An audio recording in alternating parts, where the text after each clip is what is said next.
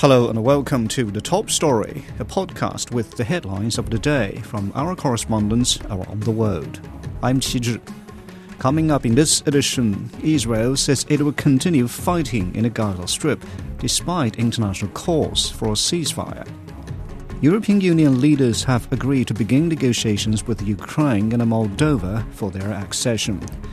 And Beijing is bracing for a temperature plunge after being hit by heavy snow for 2 days. We start from the Middle East. Israel's defense minister has told a senior White House official that the country will continue fighting in the Gaza Strip despite international calls for a ceasefire. Yoav Gallant has met U.S. National Security Advisor Jake Sullivan, who is in the region to call for restraint. U.S. President Joe Biden also said he wants Israel to focus on saving civilian lives.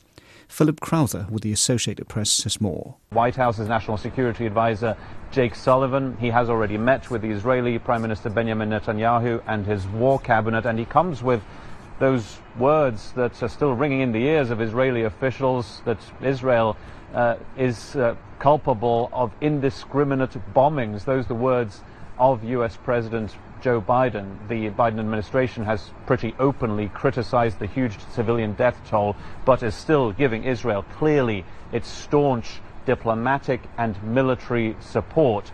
Well, one answer to the question that the administration in Washington has as to how and when this military campaign might be wrapped up came from the defense minister Yoav Gallant, saying this ahead of the meeting with Jake Sullivan in Tel Aviv. He says that it will take more than several months to destroy Hamas. But shortly thereafter comes the reporting from the New York Times that U.S. officials are saying that they want this large-scale ground offensive by the Israeli military to finish by the end of the year. That was Associated Press correspondent Philip Crowther.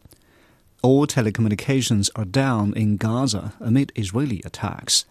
Gaza's media office says the blackout means it could be more difficult to reach the dead and injured. The number of deaths in the territory is approaching 19,000. Noah Harazin reports from Gaza. The whole system here has collapsed. Now it is a usual scene to see is to find people going through the trash or breaking into stores. People are thirsty, they are hungry, the basic needs are not available anymore here in Gaza. The shelves of the stores, the markets are almost empty. There is no access to clean water, there is no access to food, and this is affecting everyone here on the ground. Me, my family, everyone here on the ground. Adding the fact that the cutting of the communication and work, this is even making the things really bad here in Gaza. It is the sixth time in the past 10 weeks where the communication and networks are all down, and this is very important. This is actually a struggle for Palestinians here. It is not only about connecting to the internet and calling your relatives and making sure they are okay. No, it is actually bigger than that. When the communication are off, people cannot even call the ambulances, they cannot call the hospitals, they cannot let the people know where they are. That's Noah Harazin in Gaza. In Europe, Ukraine has welcomed the European Union's decision to launch membership talks with Kyiv.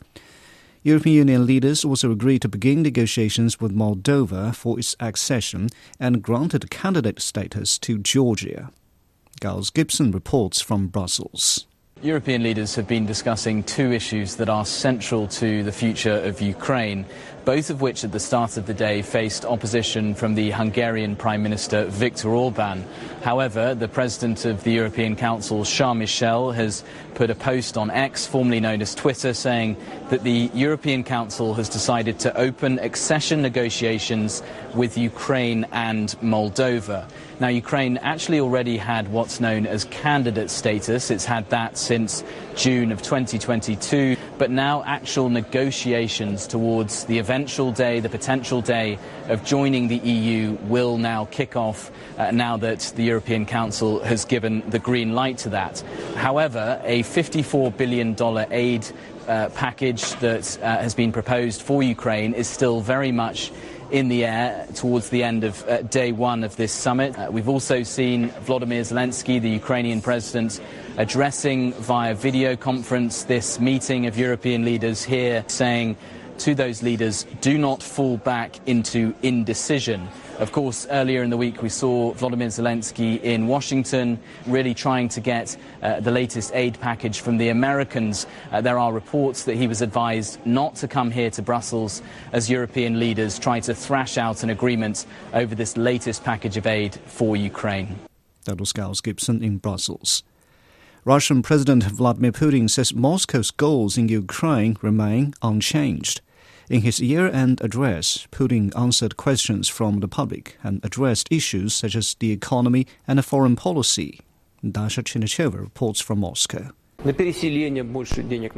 In front of a crowd of about 600 people, the Russian president for more than 4 hours answered 67 questions related to both domestic and international topics. Among the most pressing issues, Vladimir Putin vowed to continue with the conflict in Ukraine and end the fighting on Russian terms. There will be peace when we achieve our goals that you mentioned. Now let's get back to these goals. They don't change.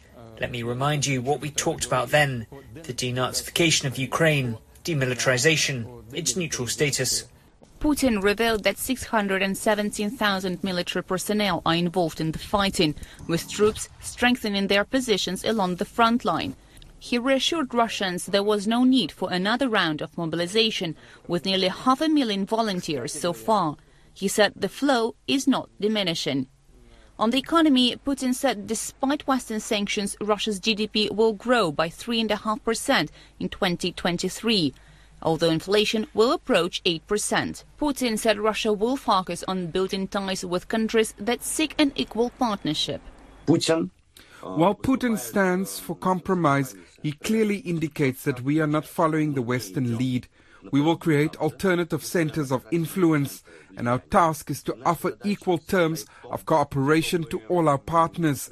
The Russian president talked about the development of the country's regions, including the so-called new territories previously administered by Ukraine. And he stressed the need to beef up the country's sovereignty by increasing its defensive capabilities, technological independence and industrial productivity. The press conference took place just days after Vladimir Putin announced he would seek re-election in March. Analysts say that his answers on Thursday will most likely serve as a template for his campaign for another term. That's Dasha Chinicheva on the Russian president's plans. Turning to Africa, Uganda is the latest country to pull its peacekeeping mission out of the Democratic Republic of the Congo. The move follows the expiration of the mandate of the East African Community Regional Force.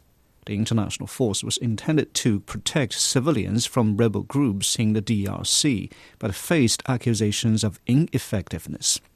Isabel Nakiria spoke with the Ugandan Army spokesperson Felix Kuligi about the conclusion of the mission. The last batch of Ugandan soldiers crossed back into Uganda, marking the end of their peacekeeping mission.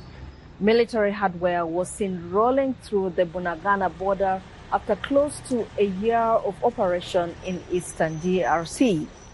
President Felix Tshisekedi declined to have the mandate of the force renewed, saying the regional force had not only failed to restore peace in the region, but had instigated violence. The mandate of the force was to intervene, not to fight. Actually, they were only the rules of engagement allowed them to fight if attacked. Now, unfortunately, the DRC government expected us to fight M23. Now, you can't do what the mandate has not allowed you. But the departure of the force is raising concerns of escalations of violence and insecurity days ahead of the national elections. The drawdown is paving way for troops from the Southern Africa Deployment Cooperation or SADC, but this operation hasn't been finalized, and it's worrying military leaders in the region. We, however, do get concerned with the likely security implications, because as per what we are getting on the ground, the government forces and the rebels of M23 are gearing up for a fight. This, however, can only be averted with the speedy deployment of the SADC forces. East African heads of state had called for a ceasefire before a political dialogue was held between the DRC forces and the various militia groups, but this didn't happen. The ceasefire was violated in several areas with reports of clashes going on. Several armed groups occupy the eastern parts of the country and have killed, looted property and caused displacement of millions of Congolese. That was Isabel Nakiria reporting. In Asia, prosecutors in Japan have opened a criminal investigation into the government's fundraising scandal. It deals another blow to Prime Minister Fumio Kishida's cabinet following the resignations of 4 ministers. In Tokyo, Torrance Tarashima spoke with political analyst Shigenobu Murata about the implications. Prime Minister Fumio Kishida is struggling to contain the fallout from a political fundraising scandal. It involves lawmakers from largest and most influential faction in the ruling Liberal Democratic Party, which used to be led by former Prime Minister Shinzo Abe. According to a survey conducted by Japanese public television NHK, the approval ratings for Kishida cabinet have fallen to a record low of 23%, while those disapproved stood at 58%. Some analysts say this may be the crisis that Kishida may have difficulty recovering from. They say Kishida is now being cautious and won't be making any hasty decisions. And although he had the support of the Abe faction, as shown by the key ministers in his cabinet, without knowing how deep this scandal goes, it would be best to just contain the situation for now. Mr. Kishida is carefully watching what will become of the Abe faction and measuring his distance carefully. Also, we don't know how the investigation by the prosecutors will turn out. He is patiently watching the developments. Mr. Murata also says Kishida has selected the right ministers to replace those who have resigned over the alleged kickbacks. I think he made well-balanced choices. Until now, he had to make considerations for the key factions in his choices. Now that the A faction is out of the picture, I think he will be able to make sound choices. Kishida picked former Foreign Minister Yoshimasa Hayashi for the most important new Chief Cabinet Secretary post. That was Torrance Tarashima on problems facing the Japanese government. Finally, in China, Beijing is bracing for a temperature plunge after being hit by heavy snow for 2 days. Wang Mengjie has more on how the Chinese capital is coping with the harsh weather. Most parts of the city will witness strong winds accompanied. Beijing's first snowfall this winter arrived early on Monday, but the snow since Wednesday is believed to be heavier. In response to the weather, Beijing Transportation Bureau encouraged people to choose public transport. Beijing subway had added about 170 more trains to safeguard smooth traffic during the heavy snow. Beijing's railway station cancelled at least 150 trains on Thursday. Primary schools, secondary schools and kindergartens started suspending classes on Wednesday, and the suspension is continued on Friday. The resumption of in-person classes will be announced later. The city has renewed its orange alert for icy roads, a yellow alert for low temperature, and blue alert for cold waves on Friday. And China has a 4-tier weather warning system with red representing the most severe alert, followed by orange, yellow and blue.